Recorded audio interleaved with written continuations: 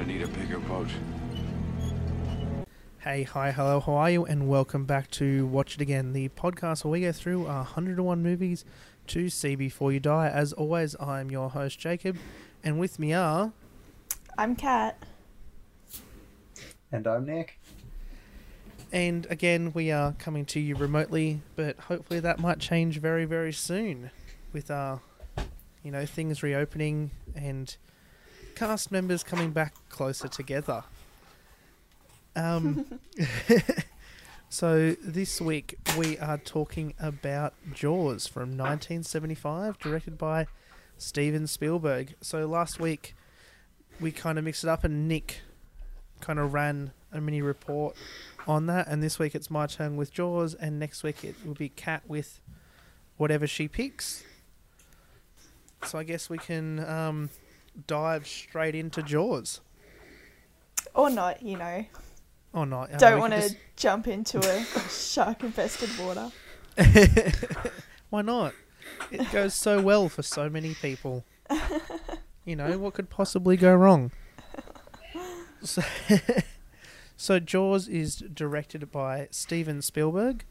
It stars, if I can get my notes properly, Roy Scheider, Robert Shaw, Richard Dreyfuss, Lorraine Gary, Murray Hamilton, Jeffrey Kramer, Susan Bacalini, I should say, Chris Ribello, Jay Mello, and Lee Fierro. But before I go any further, I want Nick to tell us what the plot is. Oh man, I should know set that president, hey. You really should have known, but now you stitched Kat up last week, I'm stitching it up this week. Thanks, Jacob. I did. You're welcome, Kat. And you know what? I had a synopsis written too, but I ditched it. Whoops. There's a big shark and it's eating people, so they got to stop the shark. But the greedy mayor wants to leave the beaches open because it's summertime and people go to that island for their beaches, but big shark kills people. Big shark kills people. So what are they gonna do, right? Perfect. Big shark kills people. I love it. I'd be very upset if someone was listening and thought it was otherwise. Big shark Like does it was about dentists or something. Like Steven Spielberg originally did when he first saw the script in his producer's office. Did you know that? Wait, really? What do you think it was? Well, he saw a big pile of white pages that said Jaws, and he thought it was a movie about dentists until he read it. No, he didn't. No, he did. He 100% did. That's a fact. Oh, I'm a genius like Spielberg. Yeah, 27-year-old Spielberg was like, ooh, movie about dentists, read script. Oh, not dentist, big killer shark.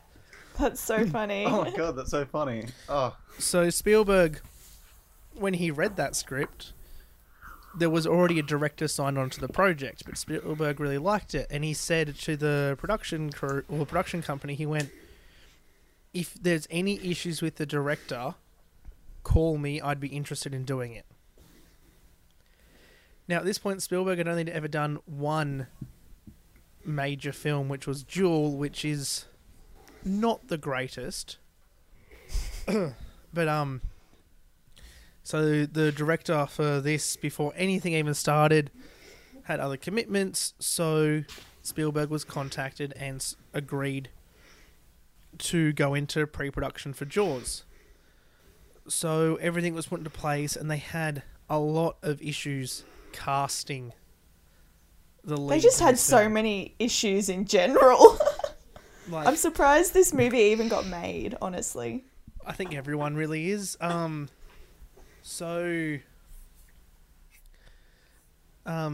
main three are kind of Roy Scheider, Robert Shaw, and Richard Dreyfuss, and none of them were the first choice. One of them happened by one of the castings happened by a complete accident, and one of them happened by Spielberg repeatedly begging someone to do it, and them eventually caving in to going, okay, fine, I'll do it. So Richard Dreyfuss, coming off the back of American Graffiti, Spielberg really liked him for the role. He wasn't the first choice, but Spielberg really liked him for this role and his comedic take he could take on it, because it was very different to the Hooper marine biologist from the book. In the books, it's really like blonde-haired, tall, attractive, surfy dude that's the marine biologist. You know, that stereotypical beach guy that's a marine biologist. Whereas Richard Dreyfuss was a lot more nerdy, had a scraggly beard, glasses, fit more of a nerd type role, and Spielberg liked that more for this character than what it was in the book. And Richard Dreyfuss straight up went, no, I'm not doing it. And then Spielberg asked him a week later, and he went, no, it'll be a bitch to film, I'm not doing it, I'm not filming a movie out in the open ocean. And Spielberg went, look, come up and see us and have lunch with us, and, you know, we'll talk about it. So he was like, fine. So he went up and he met with them, and then he said to Spielberg, why don't we both say no together, and then you can get out of doing it as well, and we can both leave. And Spielberg was like, well, no, I'm going to do this, and I want you to do it too. And then he finally went, okay, fine, I'll do it. And that's how he got Hooper. Quint, who is the kind of...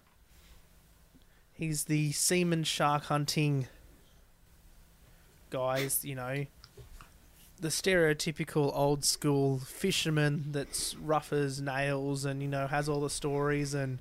Yeah, he's seen a few things. Not much will scare him. Sorry, you're going to have to edit out my sniffle. I almost laughed when you said semen. I'm really disappointed in myself. I'm sorry, guys. You're so childish, Nick. It's fine. So he was not the first choice, and several people considered. One, I can't remember the name. They approached him, but he didn't want to do it because he owed millions of dollars in back taxes to the government, so he'd essentially be working for free, and all his salary would go straight to the government. So he was like, there's no point doing it, I'm not doing it. And finally they got Robert Shaw on board, and it's a great casting, and he plays the role really well. And that's that. Brody, on the other hand, so played by Roy Scheider, was at a party that Spielberg was at. And Spielberg was just lost. You know, the production company wanted, what's his name? Bloody... Harrison Ford? No, Ford. Charlton Heston. To play the role. And he was like, Spielberg was like, no, he's too big, you know. It'll take away from the movie because this is like one of the biggest stars in the world. Like, I don't want this. I want someone more unknown. And he was speaking to Roy Scheider at a party, just venting all his frustrations out that, you know, he couldn't find anyone and they were really struggling and all these issues they were having in pre-production. And he was like, I'm an actor, why don't I do it? And Spielberg was like, yeah, why don't you do it? And then that's how he was cast. That's great. So, yeah, it just happened by chance that they were at the same party and that Spielberg was sitting there on his own and Roy came over and asked him what was wrong, and he just started venting, and then it was like, I'll do it. You know, pick me, pick me. That's great. And that's how we got our main three. And then Ellen Brody, the wife of, you know, Brody, is the head of the production company's wife. Really an in-house casting. She was there. an actress, and Spielberg maintains to this day that it wasn't because she was the wife of the boss. It's just because she was the actress that was the best in the audition. But either way, who cares? She did it really well, and she returns for the 3 other movies that follow. So it's fine. You know. Did you guys watch the other movies? I watched number 2. I really wanted to watch 2, but I just haven't had the time. But I watched 2 before I watched 1. I've seen. I just feel I've seen 3, but I feel like everyone should see at least parts of 3. Everyone should watch 4. Great. Just recap. just give us a fire round of. We'll come back to that. Okay. We'll come back to the sequels later. You can be patiently wait, boy. It's not your turn to present this week. And Nick. then, of course, the biggest star of the entire film is the shark. Bruce. Now, they had a lot of issues. They had everyone was cast. Everyone was on their way. You know, there was a filming date set. Everything was put into place. The script's not finished. you know, they're having all these other pre-production issues, and then they get to an issue, well, where do we get a shark from? And first, two of the producers like, oh, we'll just get an animal handler in and we'll just use a shark. They quickly found out that sharks are not like dolphins and you can't train a shark to do tricks and jump through a hoop. So they were like, oh, what do we do? And Universal was not spending money on any special effects for a shark. So they had to find someone that would make them a shark really cheaply.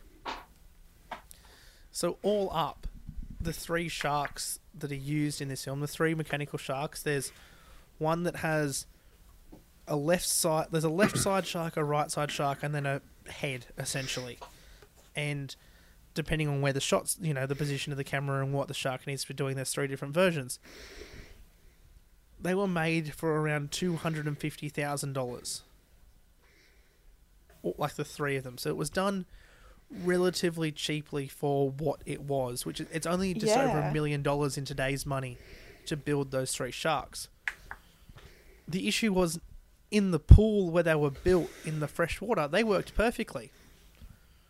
In the salt water of the Atlantic Ocean, they did not work at all. They kept falling apart. So they were sent... There was a new special effects warehouse built at set, and they went back to the drawing board, and the sharks were then made out of these hydraulic compressed air pumps. So each shark was filled with valves that connected to hoses that then went up to a massive rig on a pontoon that there was 12 men pulling levers depending on what the shark had to do. That's a massive effort. Yeah, so there was 12 men operating levers. One was, you know, fin direction. One's the left-hand side of the jaw. One's the right-hand side of the jaw. One opens the jaw. One shuts the jaw. You know, there was just all these different things to make this shark move. Meanwhile, it's attached to a crane which is submerged on the bottom of the ocean that then moves the shark. Because you can't have the crane outside of the water because then you'd see it. So there's an underwater crane with a big arm that's moving the shark around. And it never worked. So it got the name of the Great White Turd. Because it essentially was just a floating piece of shit that ruined days upon days of filming because they'd set a shot up, the shark would fail, and then it would take them 6 hours to reset up because everything would move, and they'd have to reset the crane, and they'd have to redo this and redo that, and it just became a nightmare. But there is a couple of shots in the film that use a real great white shark. And there was a second unit filming off the coast of Western Australia. So this movie's filmed in Massachusetts and northeastern America, just north of New York. North of New York? South of New York? North. Yeah, Martha's Vineyard, isn't it? Yeah. And there was a second team that was filming just off the coast of Western Australia with great white sharks. And they had a stuntman who was a midget in a small shark cage with a 15-foot great white. So it was trying to get the scale right. So they used a small man, small cage, big shark. But because the shark in the movie is 25 feet, you know, you had to get the proportions right. But there was an issue. When setting up, the shark got caught in the rope of the cage and ripped the cage apart. Just absolutely destroyed it. Went nuts, destroyed it. That shot is in the film. So when the cage in the film gets destroyed from and the shark's on top of it, that's a real great white shark destroying a real cage. Oh my god. And that mishap, like, you know, that not having the stuntman ready yet, not having any of that done yet, changed the plot of the film. So because he wasn't in there and like all the prop dummy wasn't in there, and the shark just kind of destroys an empty cage, in the book, Hooper dies. when he's in that cage. He just gets ripped apart in the cage. But because they had this shot of the shark destroying the cage that was empty, they changed the script so that Hooper escaped before the shark destroyed the cage and hid it in the rocks at the bottom of the ocean. So then they could use that footage of the cage getting destroyed. So then Hooper only survives the film because of a production mishap in Australia. That's so funny. Yeah, wow. And it's just crazy. Like, but there was an issue when they were practicing filming, setting up, and they had the small man in the cage. He had a small tank on in a small cage. There's only one issue.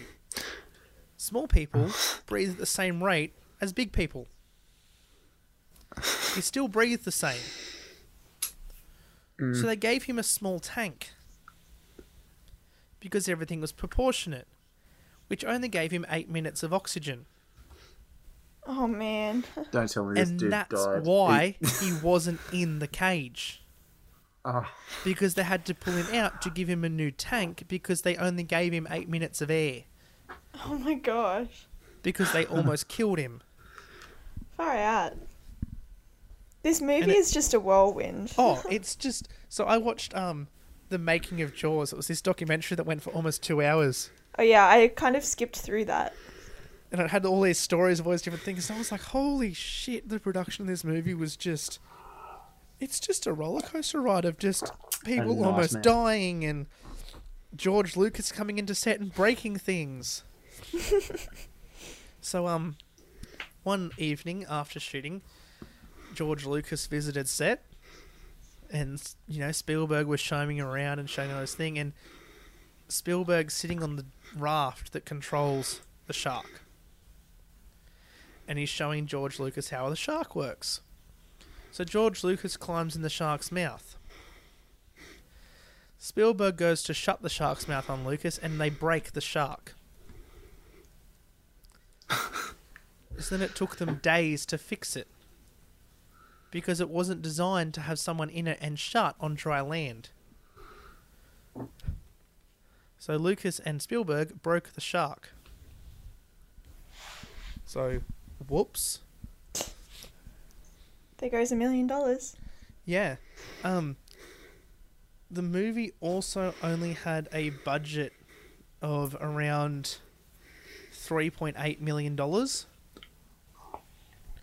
which blew out to, what was it? Almost 14. Yeah, they like holy hell. doubled. Oh, wait. It was like 4 times. Yeah, 4 Okay. times the budget and like Yeah. triple the amount of days shooting. And it so the original budget was the equivalent of like $35 million in today, and it blew out astronomically past that. The other thing is, because it took them so long to film, and they were battling the weather, and they were battling this and that and all these issues, the movie was meant to come out just before Christmas in 1974. They were like nowhere near ready. So it ended up coming out in the summer of 1975, and the summer block was usually reserved for movies that weren't going to make that much money, kind of the duds that, kind of no one was going to the movies in the middle of summer because everyone was out at the beach or doing other things. So Jaws was the first summer blockbuster. It was kind of like, it was the most successful movie ever to come out in a summer slot. And it changed the way that movies were released. Well, in the end, it was the highest grossing movie of all time for that, like up until then, wasn't it? Yeah. So it really paved the way. Yeah, until Star Wars took over? Yeah, Star Wars 2 years later. Yeah. It was initially rated R, but a couple of very graphic scenes were removed, but they have since been added in for all releases past the initial theatrical release. So like the severed leg and a couple of other things were cut from the original theatrical release, which changed the rating from R to PG. Yeah, because I guess you don't really see much Yeah. other than those two severed limbs. Yeah, no. Or the Yeah, guy but they getting eaten. Yeah, so the severed limbs have been added back in since like every release after the initial theatrical run. See, because I didn't remember the severed leg or like the severed arm of Really? the girl. Yeah, I completely forgot it was like that Yeah. brutal. Another thing, there was a really funny story that I was watching them from the documentary, and Spielberg was saying that they got to open like the premiere night, and they're watching it, and you know they were all up kind of up the back of the theater, and there was just the general public filled out the rest of the theater, and it got to a point, and this dude got up and started walking, and he's like, "Oh no, you know it's the first walkout, people hate it, like we've failed," and then this dude starts running. And Spielberg's like, holy shit, he hates it so much he's running out of the theatre. He wasn't running because he hated it. He's running because he had to vomit. Because this dude was so disturbed that he didn't even make it to the bathroom. He vomited in the theatre lobby. Oh my god. Because Oh he my was so God. freaked out and scared of like what was happening with his shark. He just vomited. That poor guy. Yeah, it's just crazy. Like, I think, like, it really was, like, despite all the issues it had with filming and pre-production and things like that, I think it really ended up contributing to the movie in such a good way because they didn't have the budget to make, like, I don't know, 15 mechanical sharks that you could shoot like in full for every single shark scene. Like he had to be very, very smart in how he shot it and built the tension, I guess. Like it is quite minimalistic in that way, and it like undoubtedly adds to the movie.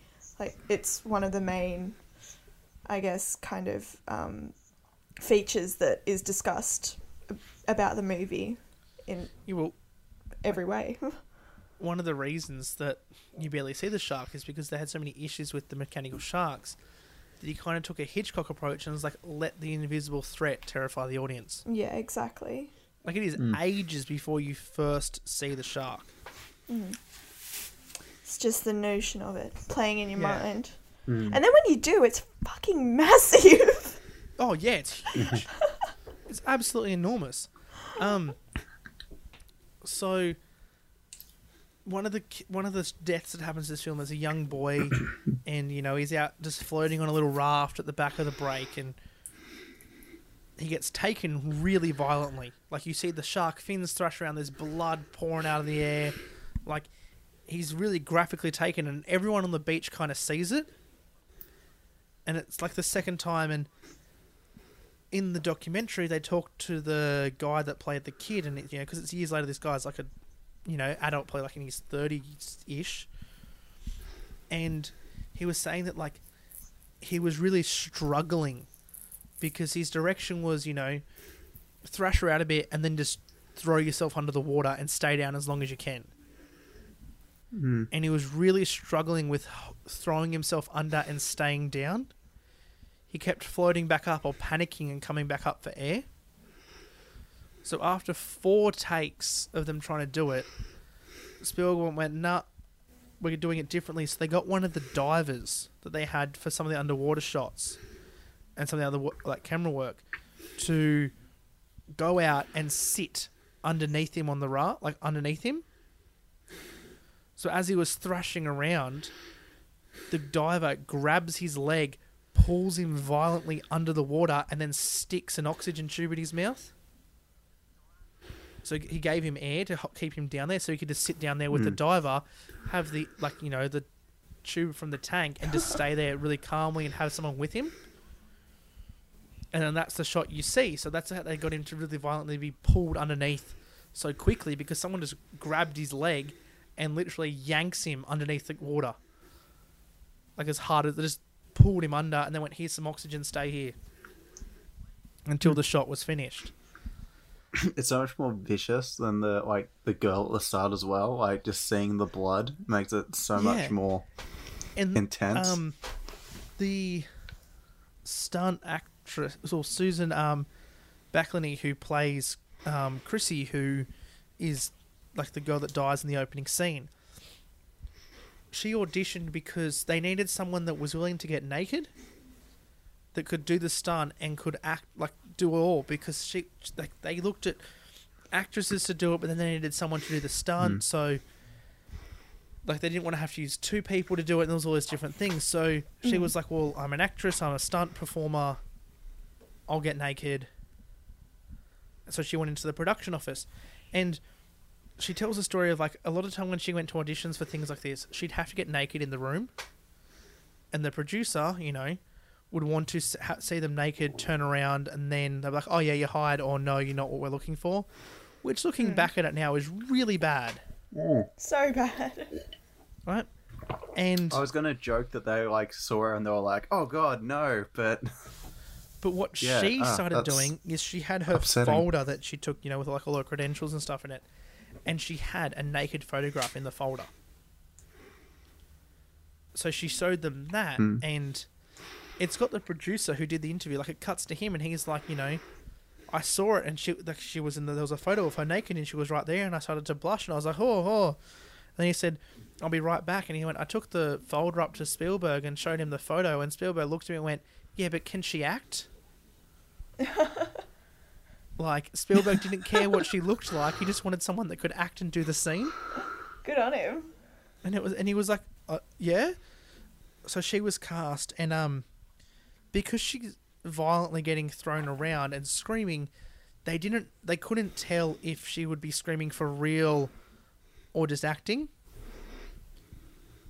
Because how they did it is that there was two buoys with ropes, and then a pulley system with men on shore and men on a boat pulling on these ropes. So 5 men would violently pull her one way, and then 5 men would violently pull her the other way. So she's got a rope. That would be so painful. Wrapped around her, and she's getting violently pulled around, and then there's a rope underneath her that someone pulls down to pull her under. Ah. And like, because it was so dangerous, and like, there's just a rope's pretty much tight, like there's a harness just around her. And like, if something went wrong, they wouldn't have known if she was still acting the scene or actually screaming for help. Like, really? So they got this sailor's hook, which is used as a quick release. So she had that underneath the rope. So if anything went wrong, everything was connected by that. So she could easily just flick the switch on that, and it would unhook, and everything would fall off her. So if anything went wrong at any moment and she flicked that, she'd instantly be free, and they'd know something was wrong because she wouldn't be moving anymore. That's very smart. And that was the fail-safe. Because, yeah, like, she was getting thrown, and that was another reason she did it, because she was a trained stunt woman, that it was an added bonus that she could do that plus be an actress at the same time, and acts the scene. Like, she sells that attack really well. So well. Yeah, and it was a great, it's a great addition to that. It's such a good opening scene too, because you're like, I mean, obviously she's drunk or high or whatever, but... Both, I don't know. Yeah, probably. It was that time, wasn't it? The 70s. Yeah. But it's still so terrifying. Like, even if you were drunk or high or whatever, it would still... You'd still be freaking out. Oh, like, yeah. You wouldn't just be taking it mellow. Yeah. And the poor guy who's just passed out on the beach. I know. I wouldn't say poor guy. I'd say lucky guy. Yeah, lucky guy. Lucky guy. Like, the one time of alcohol destroying boners saves your life. Oh, man. No, I think the naked thing makes it that much worse though. Like, I don't know why, but just the fact that there's like no... Like, the shark would rip through the clothes regardless, but like just the fact that there's like nothing between you and more the exposed, the shark. Yeah. Like between her and the shark just makes you go, oh my god, that's yeah. Like, Have So much more painful somehow. I mean, growing up in Australia, I mean, I personally have. Oh, you're right there, Jacob. Just having a little sorry. yawn. Sorry.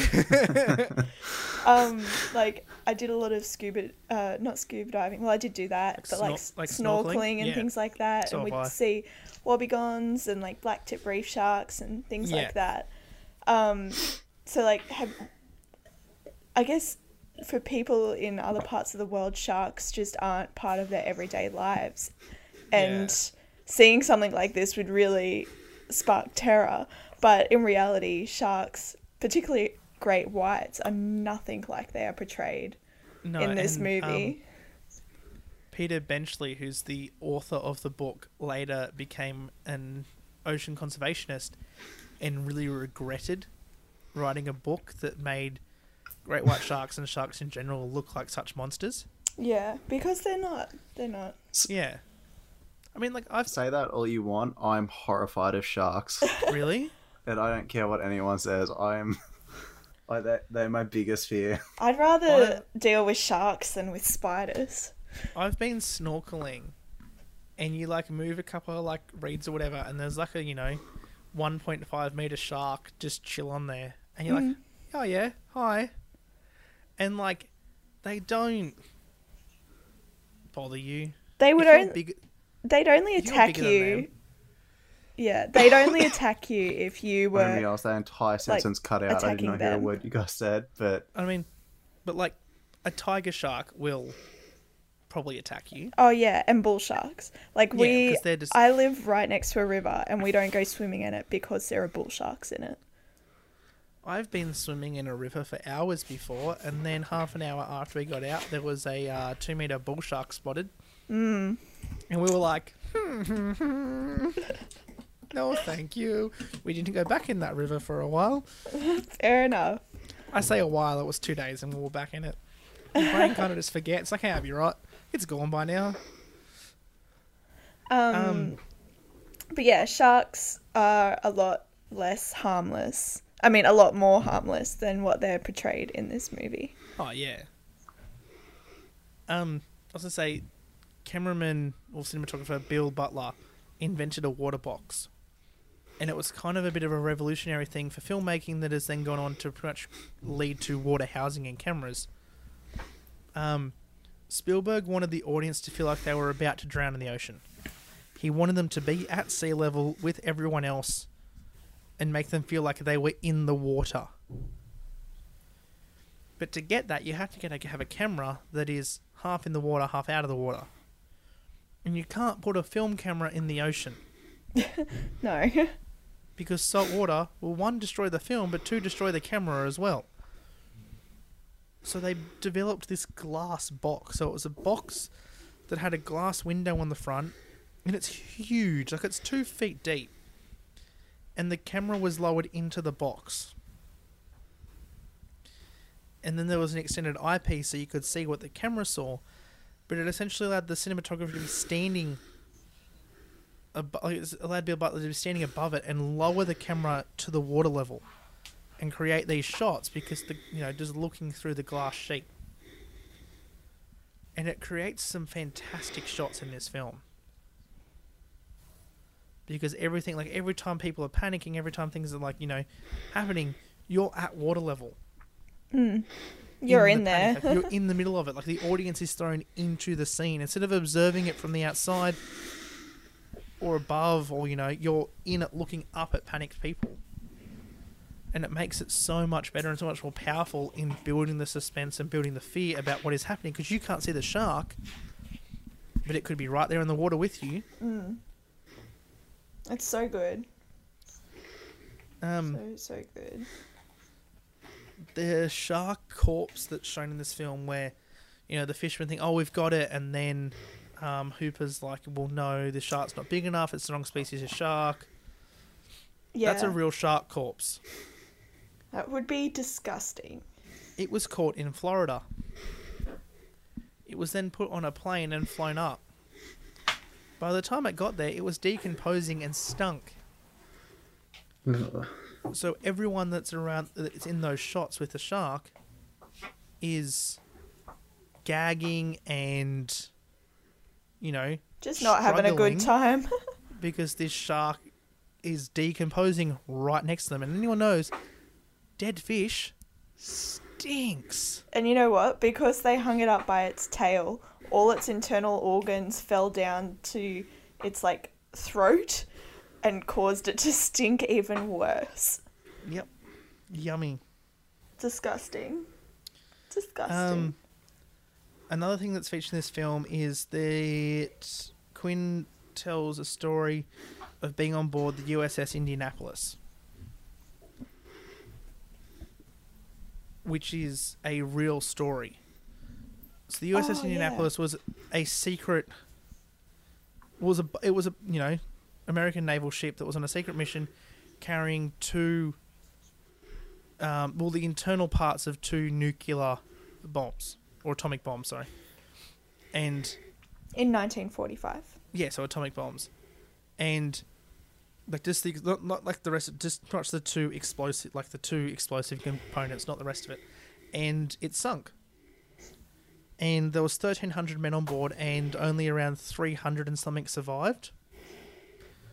Most of which were taken by sharks. So for days, as they sat in the water, and because the mission was so secret, there was no distress signal sent. So it was only that it didn't arrive at its destination 2 days later that they realised it was missing. So for almost a week, these men sat in the water and just floated in the middle of the ocean, surrounded by sharks. And they huddled in groups to try and make themselves appear bigger so the sharks wouldn't attack them. The sharks circled and circled and circled, and slowly, men would get tired and start sinking and drown, and the sharks would take them, or they'd have drunk so much seawater that they go delusional and to start swimming off into the distance, and the sharks would take them. And Quinn's character is then someone that has survived this, and that's why he's, killed so many sharks and is, been through all these things, because he has lived through that experience. I'm just going to move my phone here, sorry, and turn my video off for you guys because it's almost flat and I don't want to lose the call. Okay. Mm-hmm. So he's someone that's... Okay, it's charging. Someone that has survived this, and it explains so much, but Robert Shaw is a drunk, and he comes from this British kind of old school variety of actors that were drunks, and he does this speech on the boat about surviving on the USS Indianapolis, and the first night they went to do it, he said to Spielberg, he's like, I want to have a couple of drinks beforehand and then I'm going to do it because I feel like it's going to be more authentic. And he rocked up to set tanked. He had to get carried onto the boat, it was just a mess. Gosh. He wasn't delivering lines properly, and it was just, a nightmare. And then at 3 o'clock in the morning, hours after everyone had gone home, he called Spielberg. And he was like, I'm really sorry. How much did I embarrass myself? Oh. And Spielberg was like, no, it's fine. Don't worry about it. The next night, he rocked up stone cold sober and just did it, and that's the performance you see in the movie. But there are a couple of shots from when he was drunk in the movie, and you can't really tell the difference. He acts it so well, stone cold sober, that he just kind of mimics that drunk performance, but he's not drunk. So there's a couple of other shots from when he's actually tanked.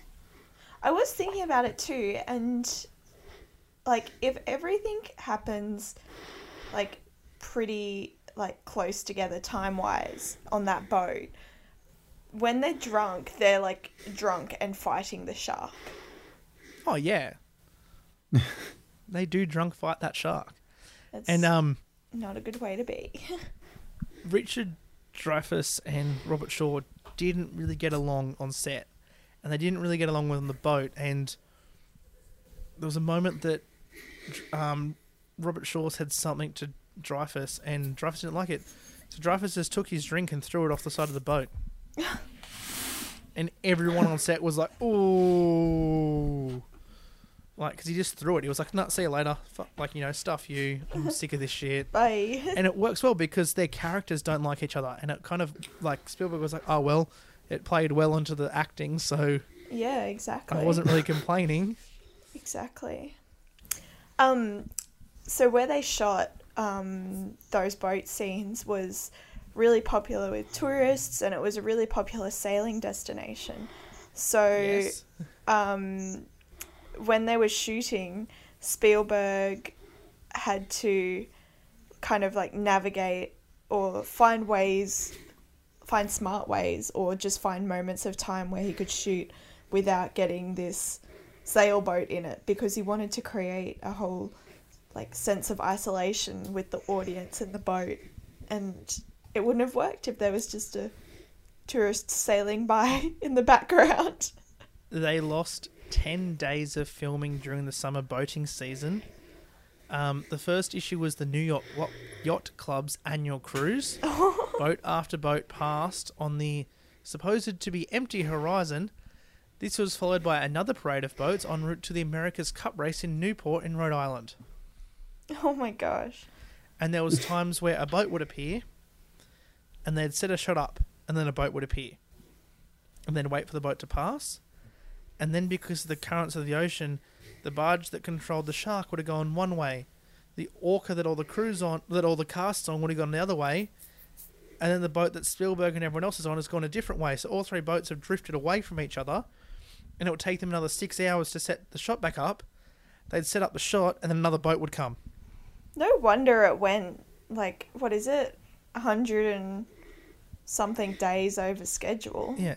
And as like a lot of the production crew was saying in the documentary I watched, it's like, oh, well, if we did it now, we just would have done it with the boat there, and you just would have digitally removed it. It would have been fine, and no one would have known the difference. But back then you couldn't just Yeah, it was the digitally remove a boat. 70s. Everything was on film, and it was too hard to take it out. And one of them said, we could have done it in a studio on a blue screen and just rotoscoped the whole thing, but it wouldn't have looked as good or authentic if you could tell that the ocean background was not real. Yeah, like, you can tell that they're on a boat, and you can Yeah, tell how small that boat is. Yeah, and like it said, you could have had the boat in a pool with a whole blue screen around it, and then everything filmed, and then just shots of the ocean, rotoscoped over the back. But they said with a fake shark and then a fake background, it would have looked shit. But at least with everything being real, and then the robotic shark, it feels pretty real. And the robot shark, for most of it, looks somewhat decent. Yeah. Yeah, even when he's eating Quinn. Oh, that's It's so good. So I watched this last night with my girlfriend, and she'd never seen it before, and she was fine until that moment, and then she could not watch. Oh, it really? get eaten. She was like, So she was fine with the severed arm? no, I think she was looking at her phone and she missed the arm and the leg. Oh, that's funny. But Well, she got to that bit, she was like, "Oh God, what?" And I was like, "Sorry, I wasn't warning you because I wanted to actually see your reaction to that because it's funny." I was watching this with my dad today, and because he just happened to come home at the time that I started it, and he loves this movie. He saw it, I think, when he was like 12 or 13 for the first time, so like not long after it came out, and he's grown up with it. And so for the whole movie he was just quoting lines here and there just before the actors would say it. Oh God. It was great.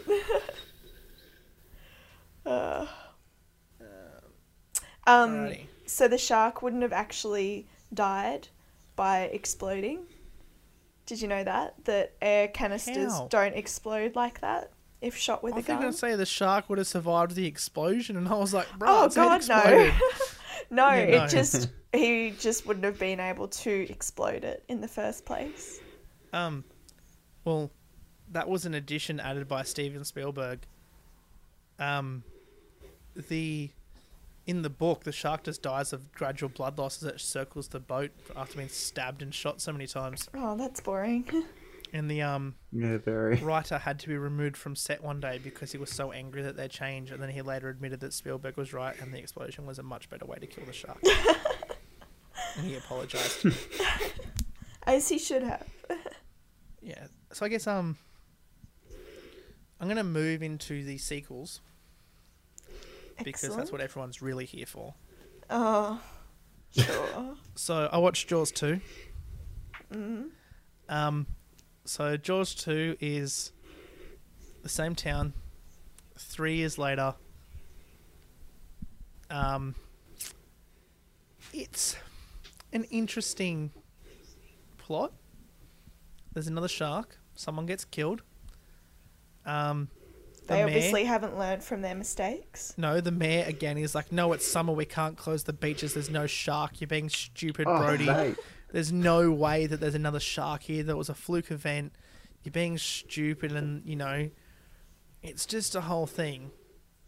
Anyway, Brody gets fired for carrying on about the shark, mainly because he's at the beach one day and he sees a shadow in the water and starts shooting at it with his gun while screaming at people to get out of the water, and it turns out to be a school of fish and scares a hell of a lot of locals and tourists. So he gets fired and his deputy takes over. You shouldn't take a gun to the beach. Like, He's a cop. It's in his pocket, in his holster. still, you shouldn't take a gun to the beach. It's America. Anyway, his two sons, one of them's now a teenager, one of them's like a bit older. It's set 3 years later, but both sons have aged more than 3 years as the first one, yeah. Because his They're at youngest, least like 8 years older. his younger kid is pretty I've seen young. the beginning of it, and I felt like his son was like heaps older than like 12 Yeah, or whatever. in the first one, his son's like the eldest son's probably like, I don't know, probably around 12-ish. In this, he's like 18. Yeah, no, don't buy it. He's going out with girls. I And, mean, it's probably really stressful. and having the sharks youngest around, one is so- like a crying little like toddler in the first one, and he's like probably 12 in this one. So it's like, yeah, 3 years, sure, whatever. So it like the sons kind of become in need of saving, and they all go out sailing and with their friends and all these different boats, and the shark attacks and some of their friends get eaten, and all the boats, they kind of, one of them gets tipped upside down and they all crash into each other, and they kind of all are in this big clump in the middle of the water, all sitting on top of it, and the shark circling and all this stuff. Mind you, the shark looks so much better. The shark looks great in this movie. It's another robot shark, and it just looks so good. And, Oh, really? I remember yeah. watching this movie like 3 years ago and thinking it looked worse. No, I reckon the shark just looked great. Like some of it moving through the water and stuff was just fantastic. Okay. And like the fins and Yeah, see, like as a kid watching like the first one, like I think I was always told, oh, the shark looks so bad, but like I know It holds up. I think maybe it's because after- I've seen Jaws 3, but like I've never seen it and been like, oh, that's horrible. Like even in Back to the Future, when it's like it still looks fake. I'm like, oh well, it's fine. so this probably has the best shark death I've ever seen. To elaborate. Do tell. So they're moving towards Cable Junction, which is a small little island where all the underwater electrical cables meet up, then go off to all the different islands. And Brody's trying to winch the kids over to his boat, which he crashes into the island because of the shark. And he's trying to winch the last boat with the last two on top of it, including his youngest son and his elder son's sort of girlfriend, and they're trying to winch it over, and he ends up getting the winch caught on the undersea electrical cable, and he winches it right up out of the water, so it's kind of this long cable from his boat down under the water, and he gets in a small little rubber raft and starts banging on the rope with an oar, on the cable, which attracts the shark's attention. So the shark is now charging at him as he's sitting in a rubber dinghy holding the electrical cable. And just before the shark gets to him, he pushes the electrical cable into its mouth as he pushes himself away. And the shark bites the cable and begins to its head just catches fire and it's just burning, and there's a big like electrical explosion and there's sparks flying everywhere as the shark's head burns from the electricity. The shark just bites the cable. Like it could have easily missed and just devoured him, but he gets the cable in its mouth and it's all okay, and the shark's dead, like burnt body sinks to the bottom of the ocean, and everyone's safe. There you go. I thought, does the older son get eaten? No, Oh. but Jaws 3D CGI shark looks terrible. No one watched it. It's a shit movie. Yeah. Set in... It moves away from Amity Island to SeaWorld in Florida, a water theme park with underwater tunnels and lagoons. As the park prepares to open, it is infiltrated by a baby great white shark, which attacks and kills water skiers and park employees. Once the baby shark is captured, it becomes apparent that a much larger shark, the mother, is present. The characters of where are we? Of Martin's sons from the first two films. Michael Brody, who's the elder son, played by Dennis Quaid, is the chief engineer of the park, and his younger brother Sean, played by John Putch, arrives at the resort to visit him. The events of the earlier films are implied through Sean's dislike of the water because of something that happened when he was a kid. The events and characters developed from Jaws 3D are independent from the rest of the series. So Jaws 3D is kind of separate from the other Jaws films. It just shouldn't even be considered. Now, really. Jaws the Revenge, which is the real Jaws 3. I didn't even know this was a thing until I started researching this movie. So, Jaws the Revenge returns to Amity Island, but ignores the incomplete plot elements, everything introduced in Jaws 3, so who cares? So it's changed that Michael is not an engineer. He's not an engineer at SeaWorld. He's a marine biologist.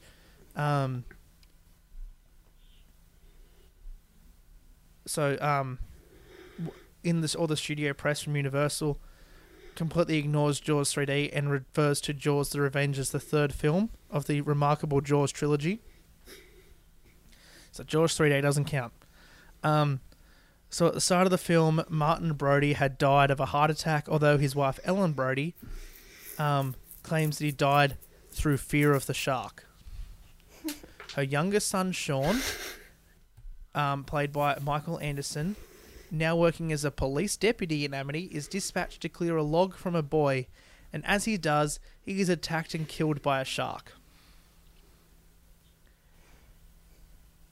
So, the youngest son, killed by a shark. This is probably the moment I remember most from any Jaws film, because it's fucking brutal. Mm. So neither of you have seen this film, have you? I have not. No. Okay, so there's a log stuck in a buoy in the harbour, right? And it's almost Christmas, so there's like a marching band on the shore playing Christmas carols to an audience, and it's really loud, right? So no one can hear him. No one knows he's out there. He's trying to dislodge this log, and he's hanging over the side of the boat, and this shark comes up and just bites his arm off. Ugh. Just rips his arm off. And I mean, like, you see, like, the stump of what's left of his arm. There's a bone sticking out. There's flesh hanging off. There's blood everywhere. Like, it is proper graphic. Like, it looks like a severed arm. Like, it is disgusting. He's then screaming, and I mean screaming for help. Right? And he tries to, like, get up and, you know, get to the controls of the boat. But he's just, like, there's blood pouring out, and he collapses against the back side of the boat. The shark then rips the back of the boat off and just takes him. My lord. And it's like, well, I was probably like, I don't know, 13 the first time I watched these movies. And it's like, oh my god, like... That could have been you. It's just brutal. Anyway, from that moment on, the movie gets fucking stupid. So Ellen, the mum, becomes convinced that the shark is deliberately victimizing her family for the death of the first two sharks. Michael, played by Lance Guest, convinces her to spend some time with his family in the Bahamas. However, as his job involves a lot of time on and in the sea, Ellen fears that he'll be the shark's next victim. When her granddaughter, Thea, narrowly avoids being attacked by a shark, Ellen takes a boat in order to kill her family's alleged stalker. Hoagie, played by Michael Caine, Michael and his friend Jake find Ellen and then proceed to electrocute the shark, driving it out of the water and impaling it on the prow of Ellen's boat. The shark follows them from Amity to the Bahamas. They get on a plane, it swims, and then proceeds to hunt them for the rest of the film. That shark needs to get a life. Hence why it's called The Revenge, because there was a great white shark literally seeking revenge on the Brody family for, like, Martin Brody killing the first two sharks. Look. Like, bruh, settle down. Yeah. Yeah. Anyway. You didn't need any more than the first one. Yeah. No, I feel like if you know, I think number 2 is a decent, solid film. Mm. Like it sounds like it's the Psycho 2 of its. No, I wouldn't even say that Jaws 2. I would say like Jaws 2 is almost as good as Jaws. Like same here. Psycho 2 is almost as good as Psycho. Like, it's a good film. Like I genuinely, like, if you're going to watch Jaws 2. Like you will enjoy it just as much. Like it's the shark action's good, the story's good. Like you don't feel like it's this is stupid. Watch Jaws 3, you're going to have a shit time. Mm-hmm. Watch Jaws The Revenge if you want to feel really sad at the start about a character you liked in the first 2 and then just have a laugh for the rest of it because it gets absolutely fucking bonkers. Like, yeah. And also watch Jaws The Revenge if you want to watch Michael Caine fight a shark. It's fine. You know, and a young Michael Caine because it's only 1987, so he's not that old. They really pumped I out can't imagine those movies, didn't they?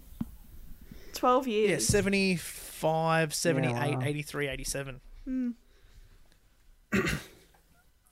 I know. I don't know if I can handle seeing Michael Caine as anything but an old man, but Yeah. No, it's good. I mean, he's still oldish. He's still like 50 or 40 something probably.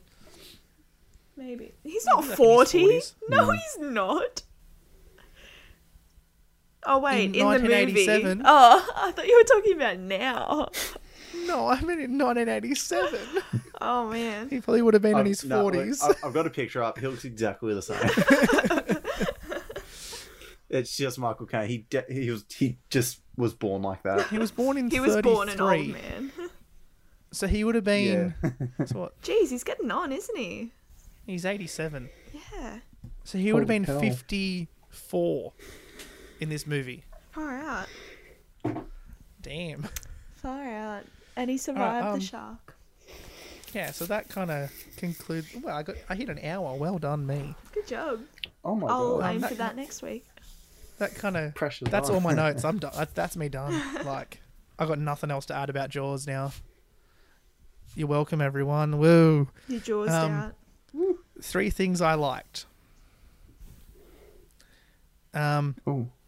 I really liked the suspense building with the lack of kind of other noise when it goes deep underwater and just the score. The Like, I score really like the is way great. that they build the suspense. I love how when they're hunting the shark at the end, all of a sudden when like they stick it with like one of the barrels, the score becomes really happy and like they're off on an action adventure. Like it becomes this real happy upbeat music, and then it just disappears again when they fail. And it's like, yeah, we're doing it. No, we're not. So though, like both those like score moments, and then just probably the other little fun fact is Mrs. Kinter, who is the mother of the boy that gets eaten, slaps Brody in the face before going off at him about knowing about the shark. She slapped him 17 times in one day to get that right. It wasn't And I even a thought that was good great. slap, too. I looked at Well, that and I was like, I could do better than that. She did it 17 times, and there was a great thing that Roy Scheider was like, it's really hard to prepare for a slap and not look like you're preparing for a slap. You're not allowed to know it's coming, but you know it's coming. And she was, Lee Fierro was just, felt really bad because she was just like, I had to keep slapping him and I didn't want to slap him. He was such a nice man. Oh. He's like, in the end, she's like this old lady and she's running some theatre production company in Ireland or something, and she's just like, I felt really bad about it. I slapped him 17 times. And I just found that really funny. So that's my other thing I like about this movie. Poor lady. It's the slap. Well, I really liked the score. I feel like it has been ripped off so many times, but I feel like it's only been ripped off because it's so good. That whole suspense building and all that. I really, really liked the shark. I mean, obviously it's mechanical, but for 1975, it's pretty damn good. And, like, if that was coming towards me in the water, even if I knew it was mechanical, I would still be shit scared. And I have a fun fact. I think the dog that gets eaten is Spielberg's dog. Well, there you go. Yeah. Nick? Obviously score. I love that this is just kind of the poster child of like art through adversity.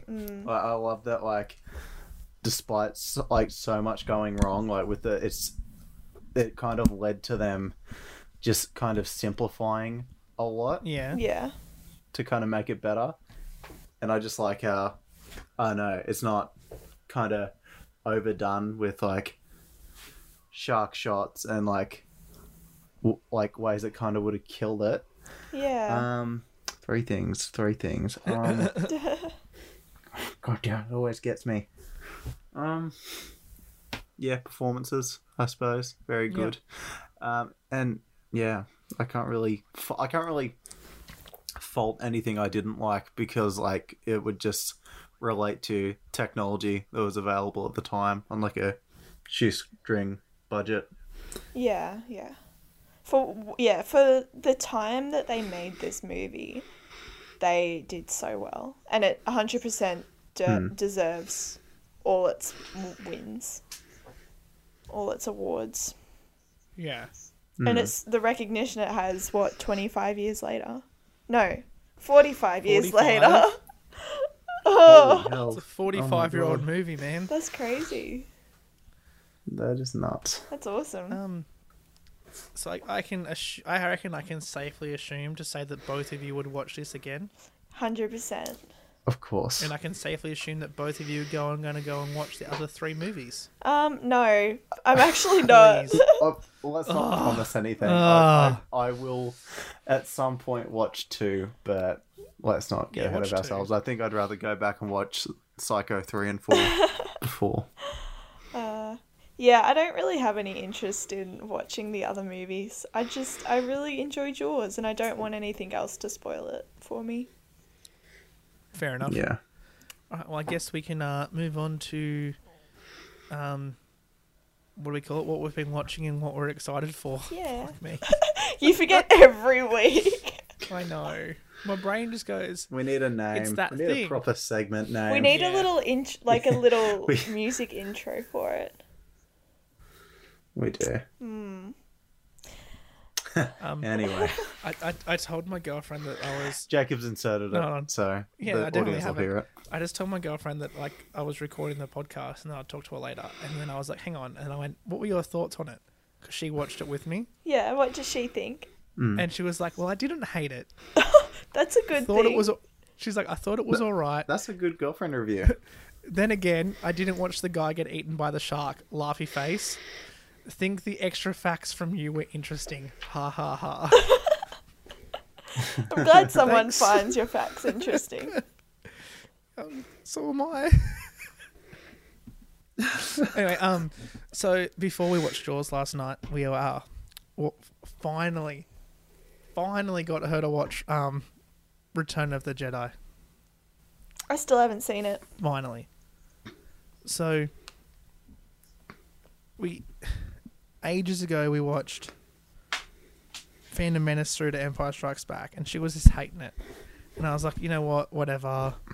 You can hate this. I won't make you watch the rest. It's fine. Anyway, months go by and we hit shutdown, and she gets so bored she watches Phantom Menace through to Empire Strikes Back again, without me, which is fine, and she likes them. Good. What do you think of the Luke and Leia twist?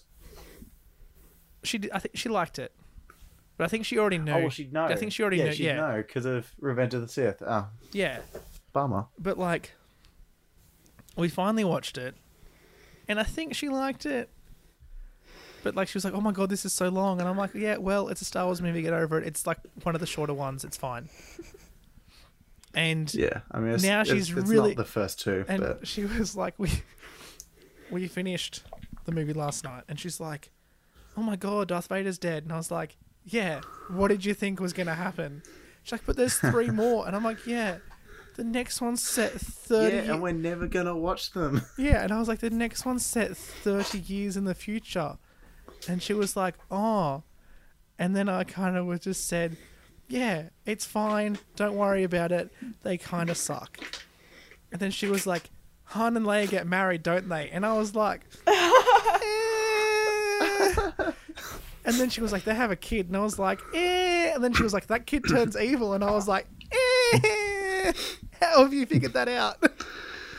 And she's like, "I'm right, aren't I?" And I was like, no, you're not. And in my head, I'm like, fuck, she's right. In retrospect, it was kind of obvious. Yeah. But oh well, so that's what I watched. Apart from that, I watched Jaws 1 and 2. I watched Star Wars. And I played a lot of Call of Duty, so that's about it. Who wants to go next? Well, I watched 3 movies today, unintentionally. I just happened to. I watched Jaws 1. I watched No Country for Old Men because I finished the book and then watched the movie. Love that movie. The movie, I didn't realise it, directed by the Coen brothers. And it was phenomenal. It's so good. It's bloody graphic, but if you can stomach it, go and watch it because it's just excellent. It's not on our list. I double checked. But yeah, highly recommend. And then I watched Lucy with Scarlett Johansson. And I remember liking it when I first saw it, but I wasn't overly fussed on it this time around. I kind of skipped the end because I knew what happened. Other than that, I've almost finished Westworld Season 3, and I'm really enjoying it. It's so good how they transitioned from, I guess, like Westworld into reality. I really enjoyed that. And kind of the twist that they put on it now that they're obviously not fighting for their freedom so much. And yeah, been watching a bit of Hamish and Andy actually because my little brother's really into it and he's logged into my Stan account, so he's When you say he's really into it, like, has he just discovered it or? No, he's been a fan since like they did their first gap year, and he watches everything on YouTube and listens to their radio segments and stuff. So he's just kind of rewatching a lot of it, but some of it I haven't seen. And mate, they're bloody hilarious. If you want 2 just funny, genuine Australian blokes to watch, just Google Hamish and Andy. They're fucking hilarious. Fucking hilarious. I think they'd approve of that description. Anyway, Nick. Alright, so I watched another documentary this week. Oh, nice. This one is probably less accessible for most people, but it is called... Sorry, I'll get close to the microphone. Doomed. The Untold Story of Roger Corman's The Fantastic Four. What? That was not what I was expecting you to say. As soon as you said doomed, I'm like, oh my god, I know what he's talking about. Oh my gosh. Was it good? This documentary, it was really good. I really enjoyed it. What did you watch it on? Basically, it's on Amazon Prime. Okay.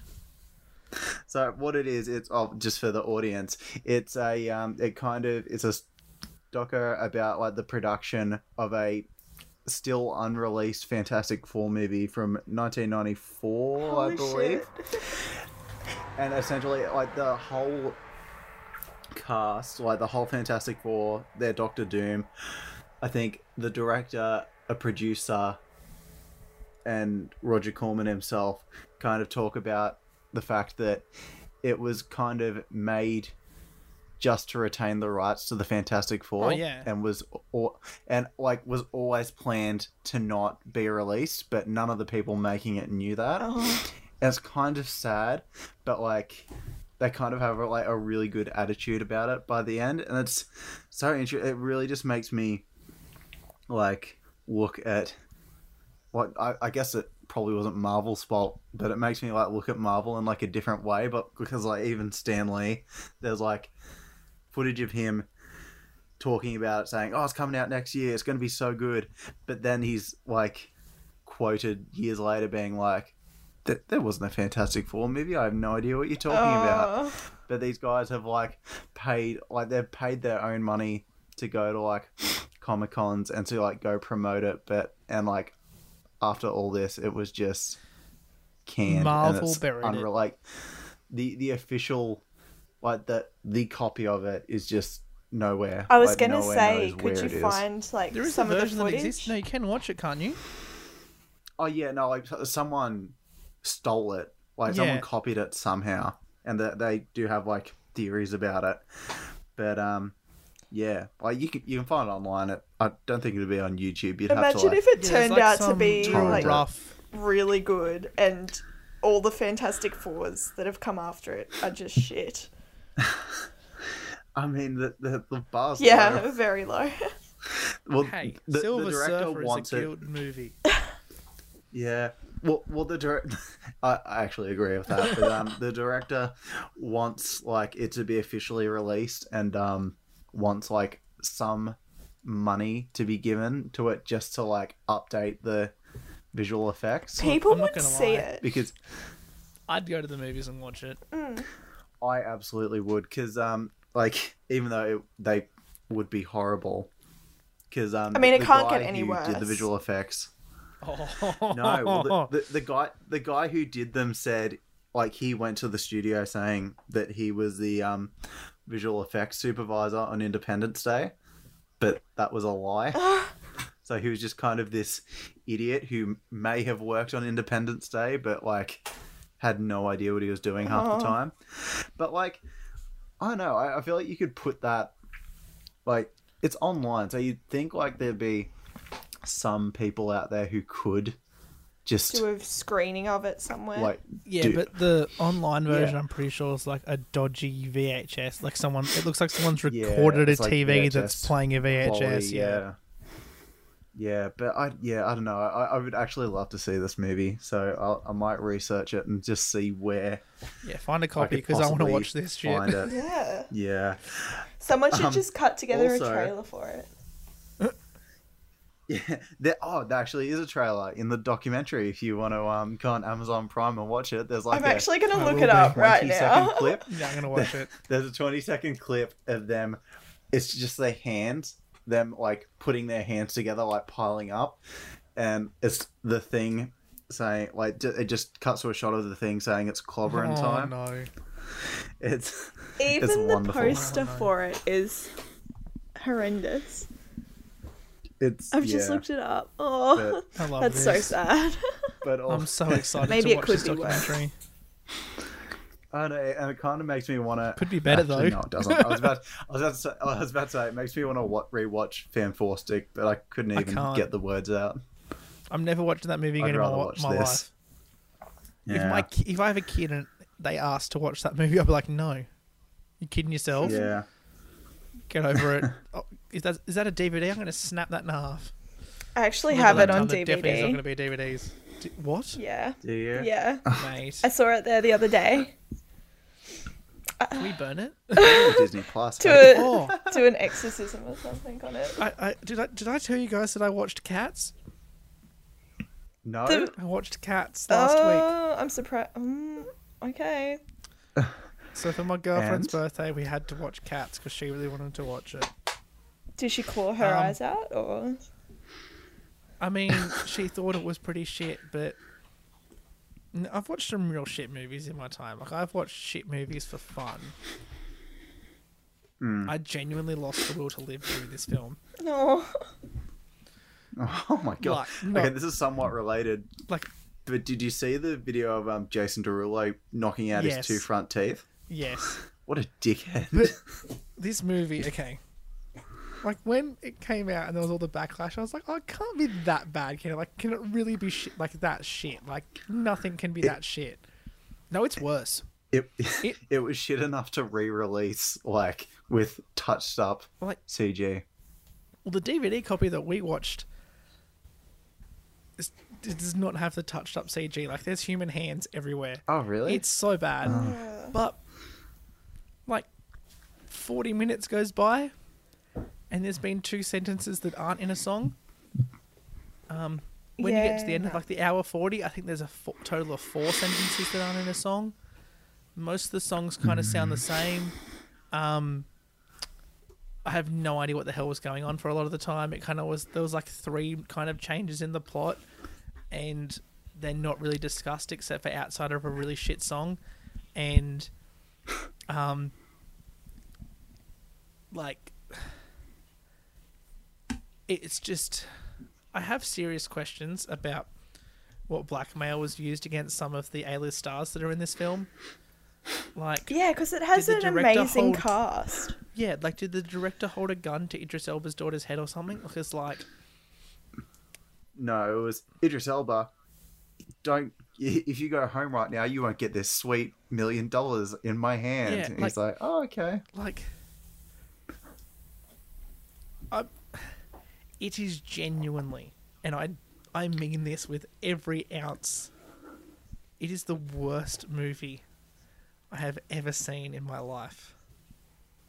Wow. And I watched a movie that was made for a couple of $1,000s locally here that took so long to make and they ran out of money that it starts off with one camera in a really good quality and ends looked like it was shot on a like handheld camera from like the 90s. And the acting is super like, I've watched like some of the worst low budget movies ever. Yeah. This takes the fucking cake. This is the shittest. Oh wow. The most painful thing I have ever watched. And like, I'm going to assume no one here has seen the stage show Cats, no, right? I haven't even seen the movie. I've seen a DVD recording of the stage show when I was a kid. Okay. And I'd rather watch that on repeat. Is it like, is the plot good? Yeah, the plot makes sense in that. The stage show is apparently like one of the greatest of all time. Yeah. But like this, the thing that bugged me a lot too was the scale changes so much. Like in the course of a song, there'll be a cat on the front of a car, and it will look cat-sized compared to the car. And then the next time you see them, it looks like a man laying on a car. Like, the scale changes. It's like, oh, like the car looks the same size, but all of a sudden the cat man is taking up 10 times more space. It's just not a good movie. This makes no sense. Anyway, that's my review of Cats, and I'm never watching it again because I'd rather boil my eyes in acid. Oh my god, it's bad. Okay. I've got one more. I haven't watched anything else. Oh, actually, no. I've been playing The Last of Us, but I'm gonna wait till I finish to talk about it. Okay. Right before you called to start this, I watched the trailer for 13 Reasons Why Season 4. Is there another season of that? Yes, and it comes out in June. Like, at the start of June. I didn't even know. Okay. It's a horrible show, but I love it. Guilty pleasure of Nick's right there. Yeah. Yeah, no. I've never seen an episode. I haven't seen the second season. Oh my god, it sucks. You gotta watch it. I'd rather not. Well, too bad. We're doing an episode on it. No. Alright, well, if that's everything, I guess we can wrap it up. Sounds good. Alright. If you like.